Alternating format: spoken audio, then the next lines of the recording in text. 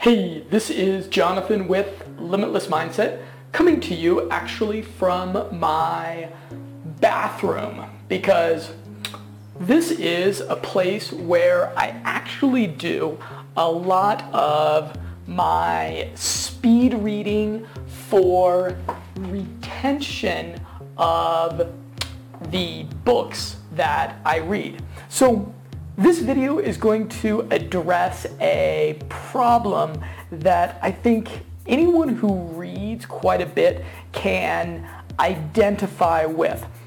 And the problem is that if you're honest with yourself, you forget the vast majority of the information that you spend so much time reading. You spend 10 to 20 hours reading in between 200 to 600 pages of a given book, and how much of that information do you really commit to memory, and can you recall it and apply it exactly when you need? And I was listening to a podcast recently, and the guy on the podcast was talking about this problem. He was saying, you know what, there's just no point to reading dense nonfiction books because it takes so much time to read books and you're just going to forget the things that you read anyways. So there's really no point to reading books at all,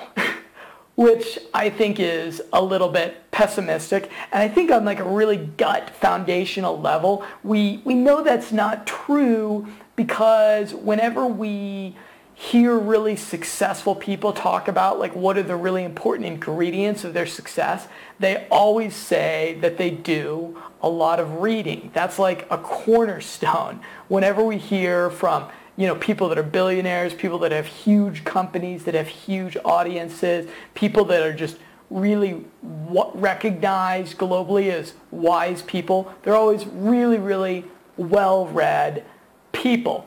But there is some truth to this. Like I'd say about 5 years ago, I read probably about 6 of Donald Trump's books about business. And if you ask me to name off the top of my head what are the themes of some of these books, what are the things that I learned from Donald Trump, boy, I don't even know if I could name 6 things. It'd be like, well, Donald Trump doesn't like to shake hands, and Donald Trump believes that you should yell at your subcontractors if they aren't giving you a good deal. Donald Trump likes to fire people. Again, I don't have a whole lot of information that still bubbles up to the surface from these 6 books that I probably spent a lot of time reading. Okay, so the good news is I've got a really sweet life hack for this particular problem. And it's going to require a Kindle, either the device itself or just the application that goes on your smartphone. It's going to require Evernote, and it's going to require an application or a piece of software called Spritz. Here's how it works. You're going to be doing your reading in Kindle, which is probably what a lot of you use right now for reading, and you're going to highlight different passages in Kindle that you either want to remember or you find them particularly actionable. And highlighting in Kindle is super easy. They couldn't have made it more intuitive and easy for you. You can even delineate with a little bit different colors of highlighter in the application. And then once you finish a particular book, you're going to go and open up Kindle on your desktop. Kindle has also a free desktop client you can open up on your laptop or Mac or whatever, and you can take a look at all of the sections that you highlighted and any notes that you did along with them. So if you're like me, you're a pretty liberal highlighter. After you're done with a book, you'll have like 50 or 60 passages that you found particularly interesting that'll show up there on the desktop version. Now you're going to open up Evernote, and within Evernote you're going to have a specific notebook. You could call it books, And in that notebook, each book is going to get its own Evernote note. And then what I'm going to do is I'm going to go and copy and paste the sections that I highlighted in the book that I found particularly interesting into the Evernote notebook. So I'm going to end up having about 60 passages in that Evernote notebook. Now this is where Spritz comes in, and Spritz is an application that does rapid serial presentation of words. So it reads you in between 500 to 1,000 words per minute, and it does it really fast. It's actually pretty rad. Like, you'll use it and you'll be like, wow, I did not know that I could read at that particular speed. And after you do a little bit of practice with it, you'll be up there to 1,000 words per minute. Now, obviously your reading comprehension is going to take a hit reading at this accelerated velocity. However, for our purposes, what we're doing is we're just reviewing information that we've already spent 10 to 20 hours consuming the old-fashioned way, right? So the information is already up here, it's already in our subconscious.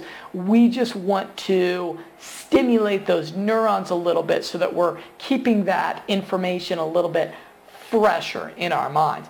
And for this purpose, Spritz works beautifully. So what I do is every time I finish a book, I do this little export process, and then I create a bookmark on the home screen of my smartphone that goes to that notebook that has all the books that I've read in Kindle.